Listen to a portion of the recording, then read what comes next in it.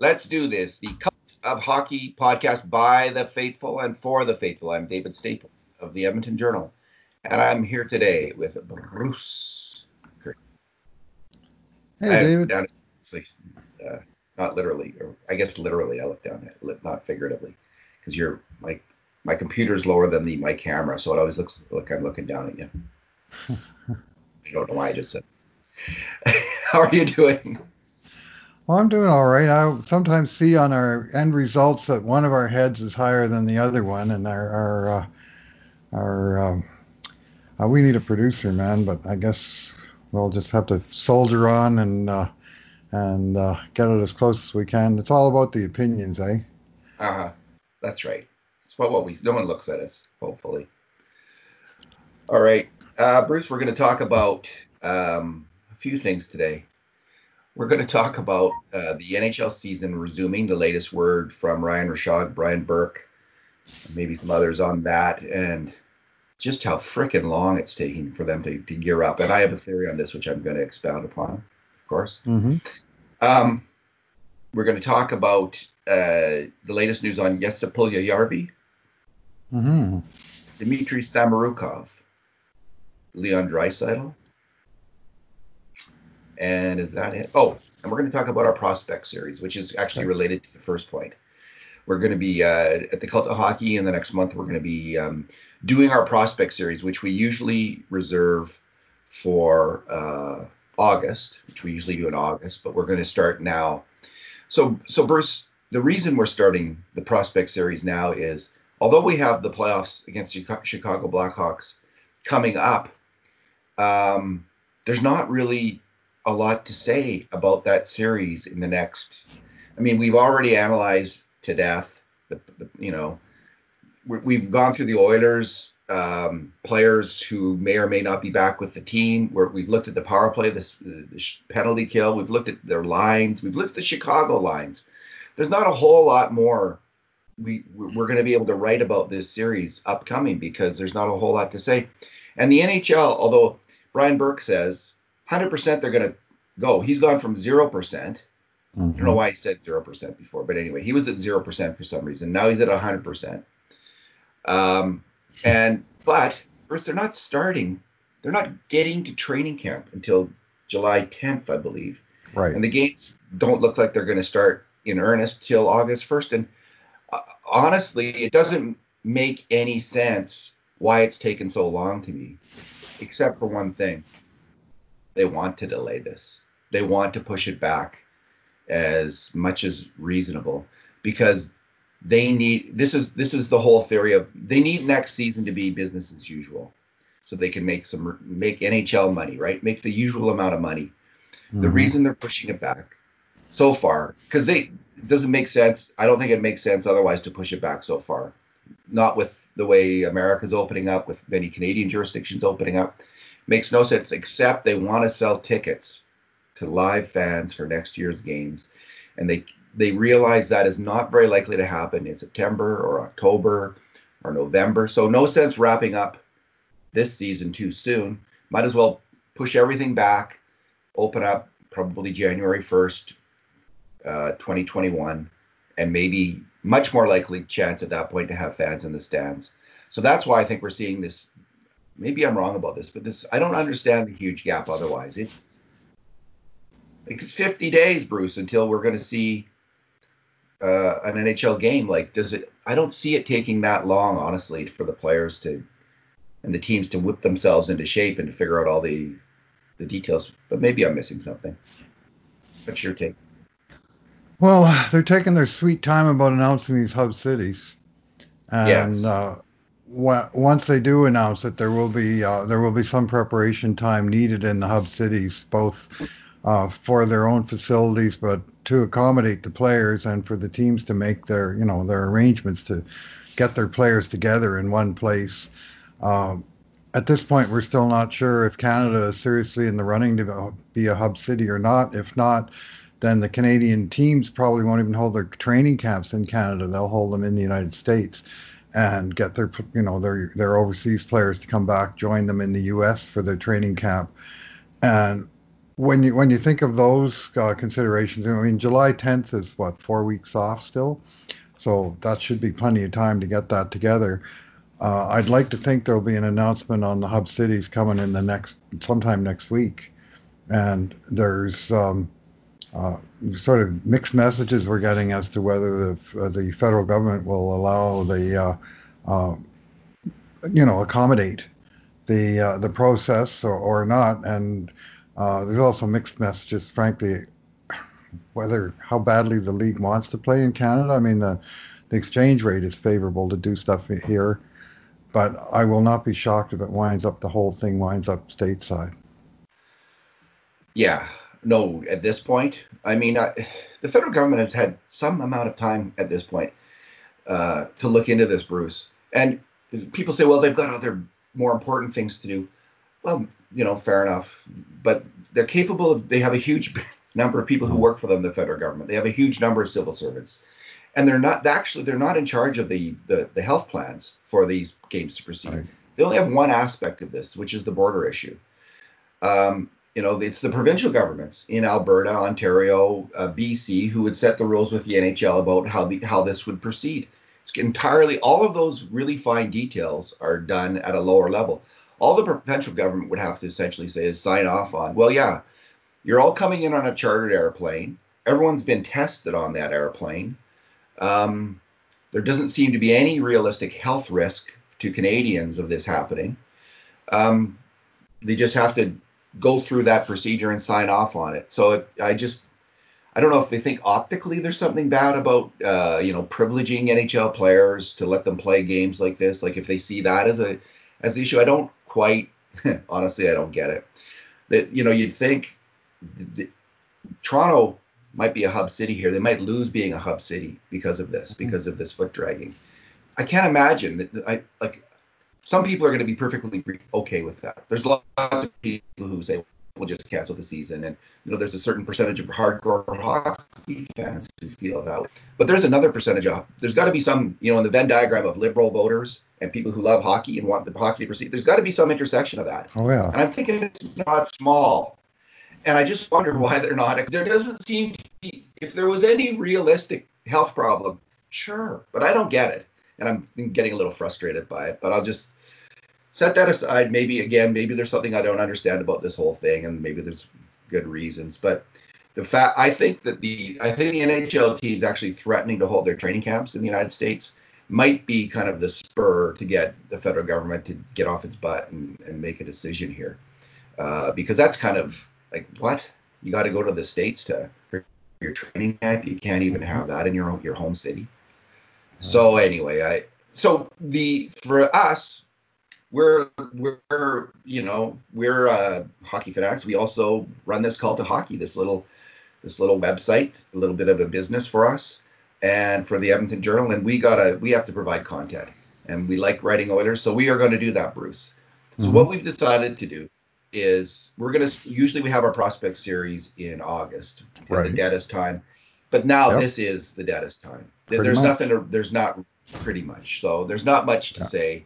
We could write more. We could write a player review, which you've been heading down that path of every single player, but we won't have the playoffs in terms of Right. rating them, which is actually the single most important thing in deciding the future of undecided contracts Mm-hmm. for the Oilers. It's hard to Yeah. adjudicate how much they should get, whether they should get a new contract, what should happen until we have that piece of Yeah. information.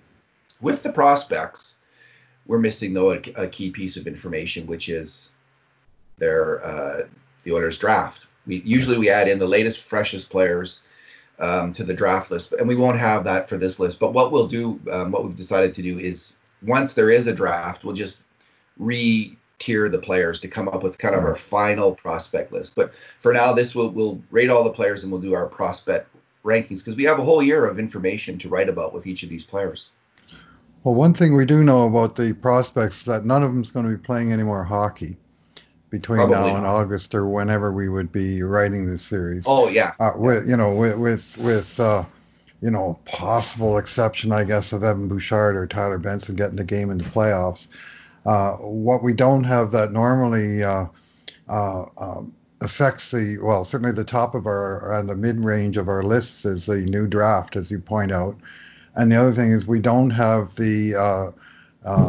as yet the denouement that usually happens on June 30th when the Oilers and other teams decide whether or not to renew or not renew expiring contracts. So we have players like Shane Starrett, Cameron Hebig, Logan Day, uh, that were on our prospects last year, and by default they're still on the list. Even though by the time we get to August, we may find out those guys are no longer in the organization. So all we can do really, I think, is judge each prospect on the development that he showed in 2019-20, the season that was cut short everywhere. Um, and sort of update that information, do a provisional ranking of the players who are on the list. And by the time we get to the end of the series, uh, or even after we finish writing about those players, we will get to the NHL offseason, the draft, the salary, or the contract issues, and then we'll just have to sort of backfill the new draft picks with a few posts about the new draft picks, and then just completely do re-rankings at that time. But the stories will have been written because we might as well write them now for all we're going to know in the future. We already know what we're going to know. So either way, if we do player reviews, we don't have playoffs. We do prospect profiles, we don't have the draft, and we don't have the contract situation. So there's it's I keep going back to this. Uh, it's like a game that got stopped in the middle of a period for a catastrophic event, and the Zamboni is out when it shouldn't be out there, and you're kind of waiting and wondering what's going to happen next. Well, that's where we are, and that's how we're going to compromise. And at least the stories about the prospects will be valid, even as the rankings are, as I say, provisional. Yeah, and you know what? The rankings we're going to be writing profiles of the top 20 players. I, Hmm. I think there would realistically be, unless the Oilers trade for a bunch of picks, there's probably going to be, like the Oilers have a first pick this year, right? Yep. It's going to be in the 20th overall range, or maybe if they win the cup, it'll be 30th overall, 31st Hmm. overall, Bruce. Yeah. So they'll have the 31st overall pick in the draft this year, and they don't have a Or the second first round. pick. They don't have either the first pick of the 31st. We can both agree on that. Yeah.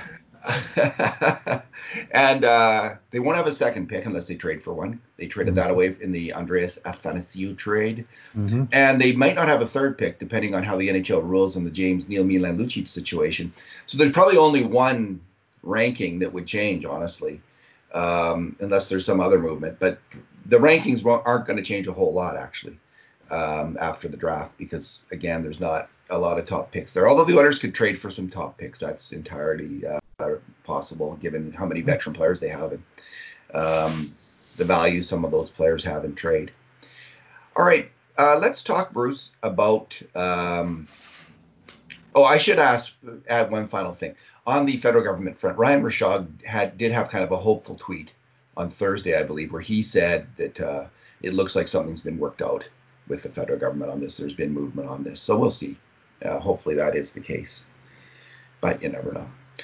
Bruce, there was some news this week on two Yeah. different players, Dmitry Yeah. Samorukov and Jesse Puljujärvi. Hmm. Let's start with Samorukov. Okay. You wrote a post on that. What happened? I did. Yeah, from all reports out of Russia, with the usual dodgy Russian interpretation, uh, and uh,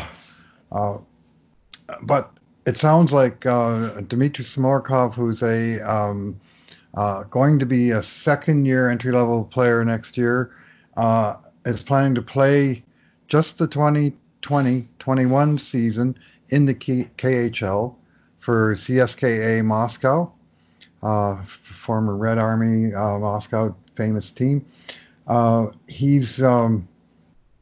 He signed for just, well, not even signed, but they kind of agreed, and I think he'll be loaned by the Oilers because Holland was in on it. There were some good quotes that Mark Spector got from directly from Ken Holland, and it's not an ideal situation for the Oilers. But guess what? There is no ideal situation going forward. And for me, the most important thing is what's ideal for this player, and if he's going to be playing in his own backyard and starting up playing hockey at the normal time in September and playing a normal season in a league that we're pretty sure is going to run next year. Uh, Whereas the AHL, honestly, David, I got questions as to what and how and in what form the AHL is even going to be in this upcoming season. So if they found a place to put a prospect where he's more or less guaranteed to play, unless something savagely goes wrong with COVID in Russia, uh, it's probably in his best interest, even as uh, a return to the wide ice and the different style of Europe is not ideal in the development curve. Well, we passed the point where there is an ideal, and I think that they've got a reasonable compromise for this player. And I mean, if you look at it from a player's point of view, imagine you're from Russia and you've decided you're going to leave your family and come over to North America to pursue your hockey career. Now you're being told that, okay, next year, not only you're unlikely to make the NHL team again, but we're really not sure when the season's going to start. We're going to stash you down in California for a few months while things settle out. Like, it's not an enticing situation at all. So to me, this fact that the Oilers now potentially have count them, three defensemen, all learning, developing back in Europe. Philip Broberg, Philip Berglund, both in the Swedish league, and now Dmitry Samorukov in the KHL. I mean, those are the two top leagues over there, uh, as good or better than the AHL. They'll be playing against men. I think from a Oilers perspective, given that these are not guys that they would likely be calling up during the 2021 season because they got depth of young guys ahead of them. It's not the worst thing at all that they just stash them in Europe and let them play and develop in very good leagues over there. Yeah, it speaks well of Samarukov. I think that Hmm. he's charted this out and looking at things and is picking Moscow over California um, next fall. You know, he Well, he's he's um, he's putting hockey first here, and he had a decent opening season in the AHL, not unlike the seasons that Ethan Bear and Caleb Jones had in their right, first year in the AHL. especially Jones. And so he's a really solid prospect, Yep. and he is a very, very promising hockey player for the Edmonton Oilers.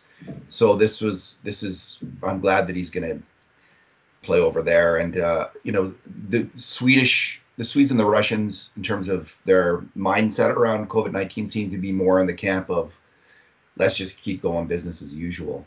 So I think that the likelihood, as opposed to California, where they have, they're very strict about this disease. And I'm not saying who's right or wrong. I'm just saying these are the Right. different approaches of the two different places. So I think Samarukov has made the right choice. I mean, one of the rumors I heard, I can't remember where now, is they might have like tournament style games with the AHL teams in California where you practice all week. I mean, this is essentially what they had this past year. I mean, they was a few road trips that the Bakersfield Condors played, but they played the vast majority of their games within California Yep. against the same group of teams. Yep. And I could see the same thing happening.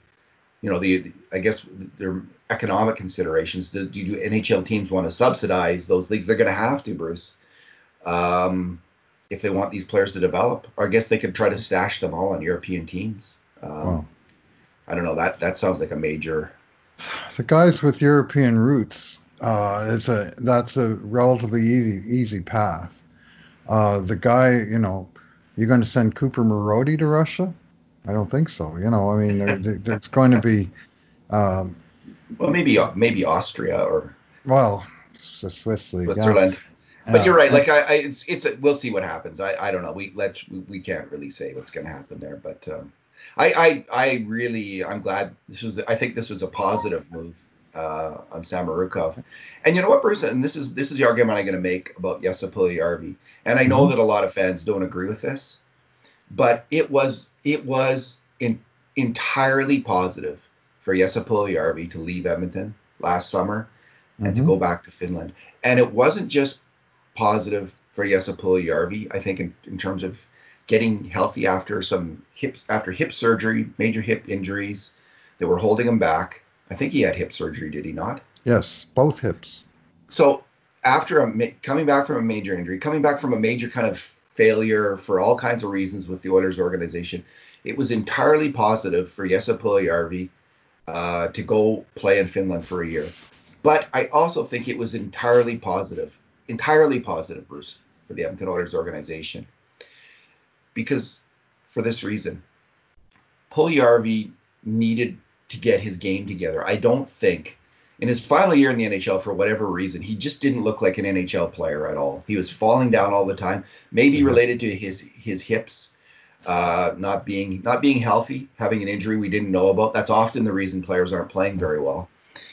And he also just didn't look in sync with the team, ready to play the NHL game. He needed to go somewhere else to get his game together, to get his head together, to get his body together. If he had signed at Edmonton, Bruce, they were out of chips with the guy. If they sent him to the AHL, he was Yeah. no longer on an ELC. He would have He'd had to be go on gone. waivers. Another team would have scooped him up. But he Right. wasn't ready to help the Oilers under Tippett and Holland, who needed to win right now. There was no wiggle room. That's why they brought in all these veteran players. Hmm. The logical place for Puljujärvi in North America would have been the AHL, just like Kyler Yamamoto this year. But they couldn't send him there. So the best thing in the world, it was like a gift to the Oilers organization, was him saying, "Hey, I'm going to go play in Finland." It's like, wow, like go. I wonder Yeah. if part of Ken Holland, he maybe never said that in public, like, yeah, do it. You go there, go there. We still have your rights. And so at the time, Ken Holland, and we heard him say this at the time. He's been through this situation many, many times in the past. He Hmm. knows players have changes of heart. They can have a change of heart. He had been through that in Detroit. He said that at the time. He was looking forward into the future and thinking Puljujärvi might have a change of heart.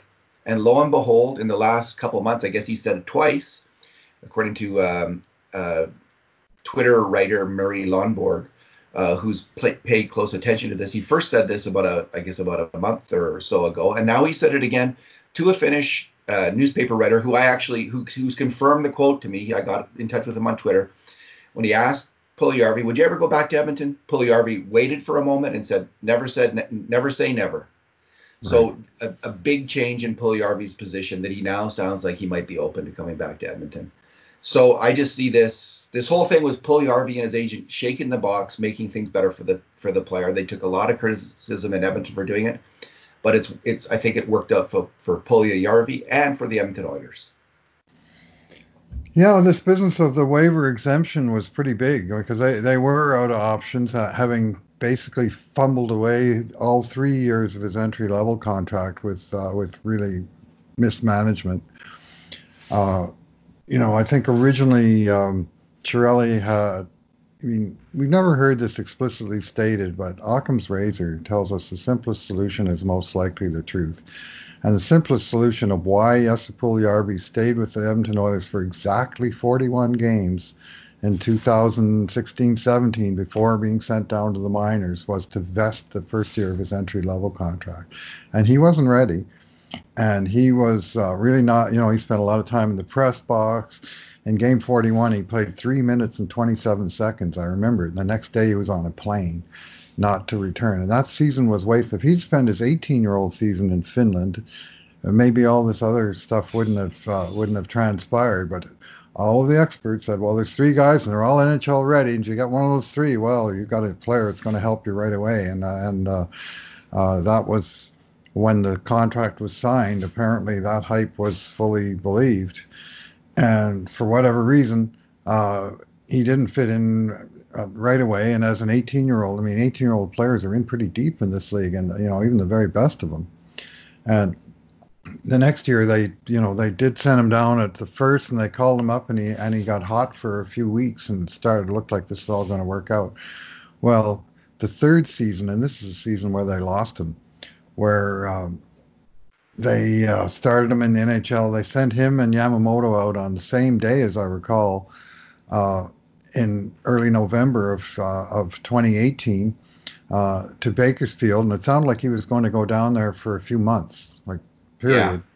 And then a few things happened, including Ryan Strome, his mentor, getting traded. Then Todd McClellan getting fired. Then Ken Hitchcock saying, well, if this guy needs to be developed, I'm the guy to develop him. Let's get him back up here, and I'm going to give him my personal attention. It all sounded great with this Hall of Fame coach and everything. But it was hard to tell what he was getting out of it. Plus, he had all those hip issues, and he was on a friggin' yo-yo, David, and it was not fun to watch, and you could kind of see the confidence and the joie de vivre draining out of this player, and it just this is kind of his stock and trade. So nice to see that coming back. In terms, every picture I've seen from Finland, the guy's got a big smile plastered on his face, just like it used to be. Uh, so that alone, just to sort of recharge the personal batteries, I think was a useful reason to go back to Finland. Uh, if he wants to come back, that's the key. Does he want to come back, and will he accept coming back to Edmonton? Maybe they can make a deal saying, okay, yes, so you come back and play for us for 1 year. We'll give you a 1 year contract. At the end of it, you'll have arbitration rights, but we'll also give you can ask for a trade at the end of this year. And if you say you still want to be traded, then we'll trade you. But you got to establish yourself as having value in the NHL before anybody's going to want to trade for you. So the one thing that concerned me about Puljujarvi leaving was like when we had Tippett and Holland come in, it was like a changing of the guard in Edmonton. I just Mm-hmm. wondered, like, why don't you want to come back if there's a Yeah. changing? And I wondered if there was something with his teammates as well. Yep. And this is something 100%. that we do not know. But Right. wherever Puljujarvi goes in the NHL, he's going to have to fit in on a team, and he's going to have to figure out that how to do that, and maybe a year away will help in that regard. I will say this, Bruce, something has dramatically changed on the Edmonton Oilers. Mm-hmm. When Puljujarvi was last on the Oilers, Connor McDavid and Leon Draisaitl, I think, were dead set on playing together on the same Right. line. That's come out. That's been said, I think, if you listen to Oilers Now. I think it's been said in so many words on Oilers Now. These two guys wanted to play together. They weren't happy with other line mates often. They were, who knows, they might have, and I'm just guessing, they might have been kind of cranky when it didn't happen.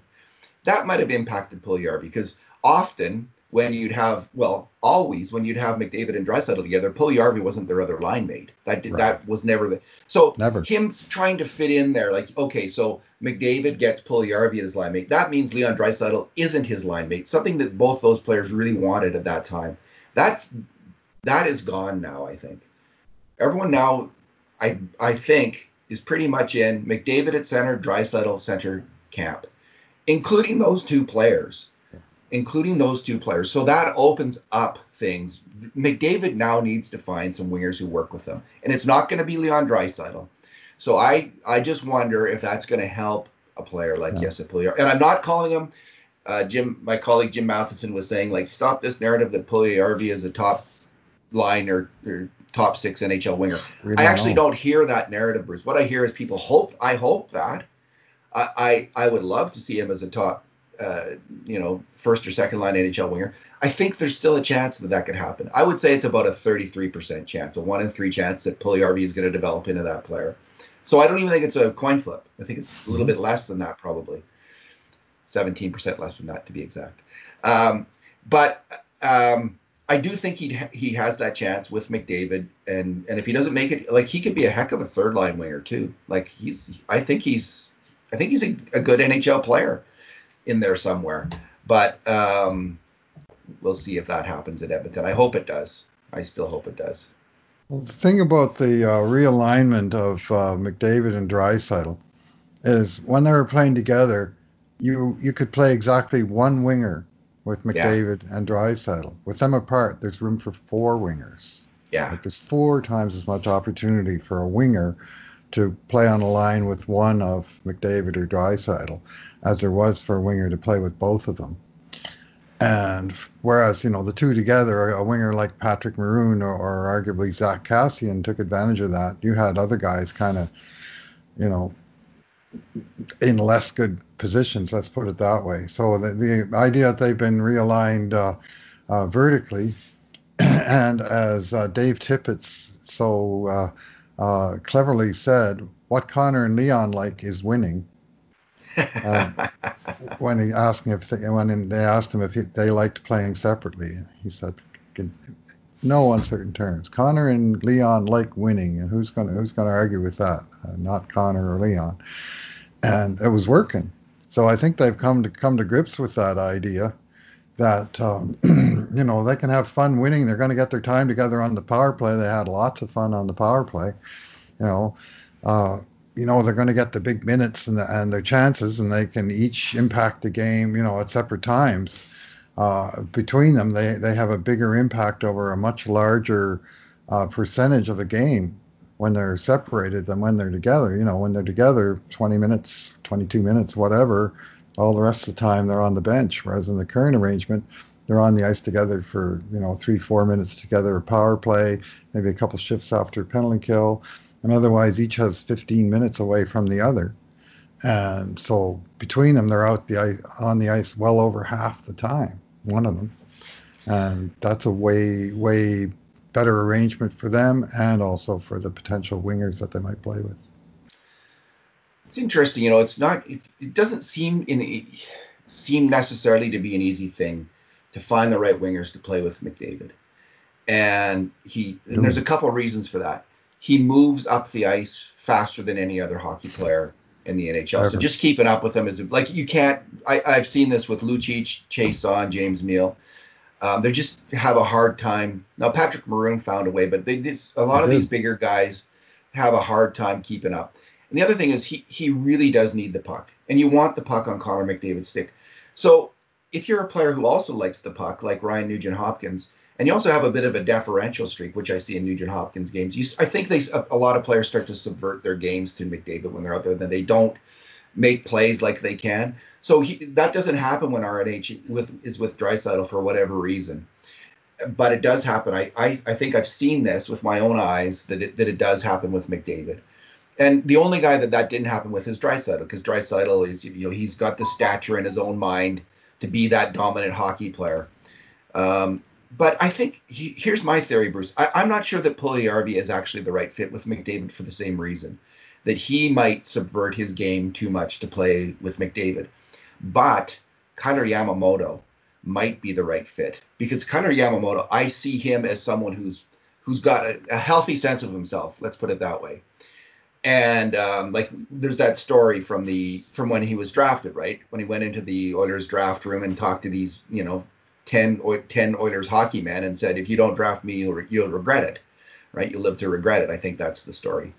So I think Kailer Yamamoto might have the speed and the attitude actually to succeed with McDavid, and I could see that in the future. And we might have a second line with Puljujarvi, Draisaitl, and Nugent Hopkins, for instance. And I do recall in his rookie year, the one time that I saw Jesse Puljujarvi really, really good, he was on a line at the start of his rookie season with Draisaitl and Patrick Maroon for about 10 games. And that line was good. Puljujarvi looked fine as a rookie in those 10 games. There was a big, heavy forechecking line, and he did his bit. So there might be some reshuffling, recalibrating of the top lines. But I do, and again, so I can see why Maddie's saying like maybe some people are spreading the narrative. Puljujarvi's a top six winger. Like I do think he needs that chance wherever he goes again. And some people say, well, he's got to earn that chance. Yeah, sure, he's got to earn that chance. But he was a point a game player in the Finnish league. He did go to the Finnish league to improve his game so he could come back and challenge. And you know, he's been nearly a point a game player every time he's been sent to the AHL, like maybe .08 might average out. So I'm good with that. I'm good with Puljujarvi getting that chance when he comes to Edmonton again, and if he comes here, and I hope it works out. Looking up some stats. Yeah, yeah. Just anticipating a future subject we're working on here, but there's nothing I disagree with that you said in there. Whether, I mean, in some ways, we have similar questions about Andreas Athanasiou, Yes. right? Is he going to be a guy who can play with McDavid, or is he, a guy that prefers to have the puck on his own stick as he's speedily leading the rush up the ice? Is he better suited to playing on a first line or being a full out attacker on another line? Uh, We don't know yet. And And maybe we'll see like a third attacking line, like with mhm. that. Let's say it's Athanasiou, Puljujärvi, and a you know some center that we don't know about yet. I was interested to hear Cooper Marody, who's written this song in honor of his teammate Colby Caven. Good work by Yeah, no Marody on kidding. that. That's a brilliant tribute. He was on Oilers Now talking about his own health, how after that freaking idiot Cale Kessie rammed him into the boards. The coach for listen, I'm not going to blame Cale Kessie. Cale Kessie was given a job and he did it. It was his coach who's a jackass who should be suspended. Like I just that just drives me crazy. That kind of coaching. Get out there and injure someone. What kind of a jerk does that? Anyway, I Cooper got blamed Marody for is both the coach and the player. yeah. Um, Cooper Marody spent all last year recovering from those injuries and was a shadow of the player that he had been the previous year. Now, Mhm. hockey's a tough game. Hockey is a Yeah. tough game. Players are going to get hurt. But Cooper Marody might be in the running again because he's talking about how he's seen the best specialists. I think it was concussions and might be ready to come back and shine. I mean, Cooper Marody was a fantastic AHL hockey player before he got hurt.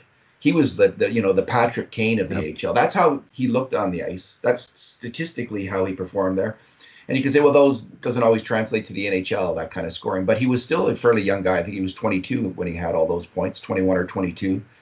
And in his rookie season in the AHL, that was all very promising until he got hurt. So maybe it'll be Marody, Athanasiou, and Puljujärvi, like the unlikely third line of the Edmonton Oilers that with some really talented hockey players. I don't know if that's in Tippett's wheelhouse, Bruce, though, to have that kind of third line or not. But that's a possibility.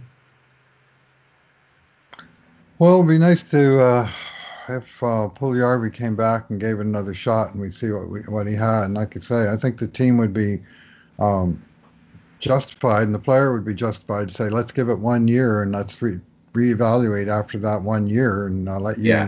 you reestablish your value as a NHL commodity going forward. And if at the end of the year you still decide you want to go elsewhere, then we'll accommodate you. But at least then we're trading an NHL player and not some guy from the Finnish league.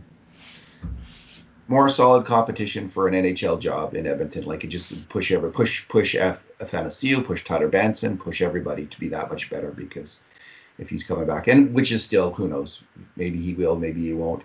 I don't know if he could sign and like in Carpat again for half the year with an out, an NHL out if the NHL season resumes. I wonder if that's going to be possible for some players to get that kind of deal, and what if they would be allowed then into the NHL. I think as long as the season hadn't started, they probably would be. Bruce Draisaitl, you there's going to be NHL voting. Is that right for the MVP Yeah, coming up? it's I heard Burke saying Draisaitl's his pick. Brian Burke said that. hmm Elliot Friedman said he's in the top four. Friedman's going to be sorting out this weekend who he's going to vote for. I would hope he's in the top four. Holy moly. Well, McKinnon. He mentioned McKinnon, Panarin, Hmm. who's kind of the stats guys pick. I would never pick a winger over a strong two-way center, honestly, unless he'd have to have just a dominant scoring stats. And I don't care what whatever numbers you're using. Like he's got to really outscore that center, which Panarin did not do in terms of Draisaitl, because a winger's value to a team is just that much less than a center's, and I think it's significant, honestly. So Bruce, what's your argument for Draisaitl? Because you wrote a post on this. I did, and my post is that what he. I guess the big objection to him is that his defensive record wasn't strong, and for sure he had a stretch in the late part of November and basically all of December, where things went sideways. Not just for well, not sideways. They went straight downhill for not They were just terrible. Leon, but for the team as a whole.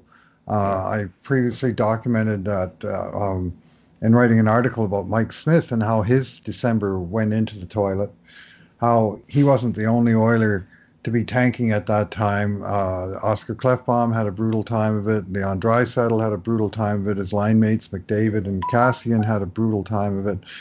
It was team was in the tank. They won 4 games out of 15, and the only reason they won those 4 games was because the power play and the penalty kills saved them. At even strength, they were getting caved. And if you were to look at those weeks in isolation, then and no way is Draisaitl within 100 miles of being an MVP candidate. What you have to look at is the context of the the the caliber of his play, both before and after that. In October, Leon became the first NHL player this century to score 25 points in October. He and the Oilers got off to a strong start right away. Through the first quarter of the season, he was leading the league and averaging well north of, I think, 1.6 points per game at that point. Then came the dip, if you want to call it that. It was like it had the profile of a bungee jump. He just like he went off a cliff and then he sprang right back. And then in January, from the beginning of January, when they put him back at center and put him on his own line, from there to the end, they were just running wild. I mean, you want to talk about Leon defensive record? Uh, that's what I was just looking up. From January 1st to the end of the season, he was on the ice for over 8 hours at even strength, and per hour, 4.06 goals for, 1.97 goals against. Like that line was excelling offensively and defensively. They were outscoring the other teams like crazy. And that line was what propelled the Oilers to a 17-8-5 record in their final 30 games. And as good as his wingers were, which were very, very good, Leon was the straw that stirred the drink, as Reggie Jackson once said. And the puck went through his stick more than anybody else. He was the guy with the most sort of two-way responsibility as the center on the line, and he got the job done at both ends. Once I sorted out what position he was playing, I mean, some of those defensive woes, and you and I have talked about this often, was the business having two offensive centers on the same line, and some of the defensive assignments going a little bit sideways, and depending on how you view the play, who was F1, who was supposed to do this, who was supposed to do that. And I think, Leon and Connor together, for all their offensive strengths, behind their own blue line, they're not a wonderful combination together. And getting that sorted out was a big part of Tippett's success in turning his team around. They really aren't, McDavid and I remember because after they broke them up, they were out on the same shift a few times, and I just was on pins and needles waiting for the mistake to happen between the two of Hmm. them. Even after they were broken up, and had time apart, they just don't seem to be able to play together very well in the defensive zone. They're just out of sync. No, no one's covering the defensive slot well enough. And you put McDavid on his own out there, he gets it done okay in the defensive Hmm. zone as a center.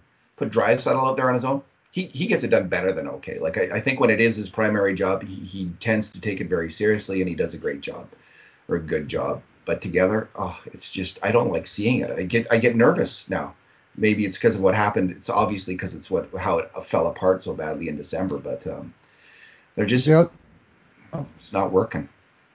the other aspect, of course, that a lot of the statistical analysis has always been focused on 5-on-5 play. Yes. And people will say, yeah, the majority of the game is played 5-on-5. Uh, but, and it's where I guess the majority of games are won and lost, but certainly not all games. There was more than a few games this year where the Oilers were lost the game 5-on-5 and won it because they scored two power play goals and the other team didn't score any. And chances were very, very high that Leon and Connor both would be in on those power play goals. Uh, Leon wound up leading the league in power play points. He had 44 power play points, and if the season hadn't been stopped when it did, he was on track to be the first player to get 50 power play points in the season since 2006-07, when the Shanahan Summit was still kind of in effect, and teams were getting 5 and 6 power play chances a game, not the three they're getting now. Like literally in 06-07, there was 163% the number of power play opportunities that there was in 2019-20. So I guess people are more inclined to score 50 points when you had that many power plays.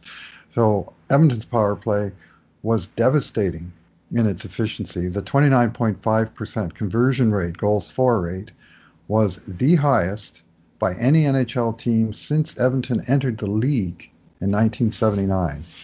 The only teams that had a higher power play conversion rate, since they kept power play stats in 77, were the New York Islanders of the like 78, 79 era before the merger.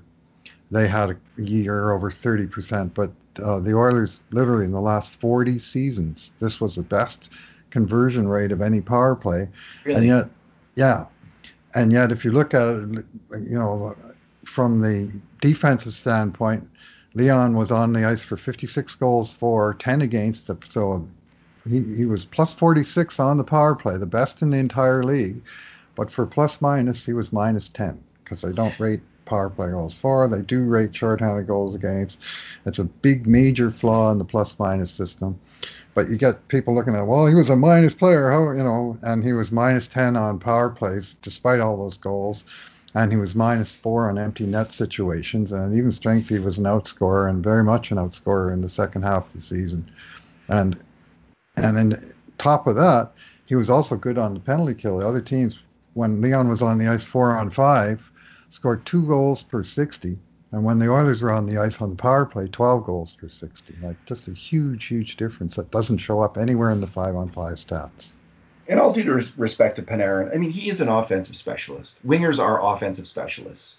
80% of their job is the attack and 20% is defense. Mm-hmm. And does anyone really think that Artemi Panarin is anywhere close to Leon Draisaitl as a defensive hockey player? If you put Oh, Artemi yeah, Panarin at they do. center, if you put him at center, how do you think he'd do in those battles down low and covering in front of that? No, maybe he'd be good. Maybe he's such a good player, but he's not asked to do that, and it's probably for a reason.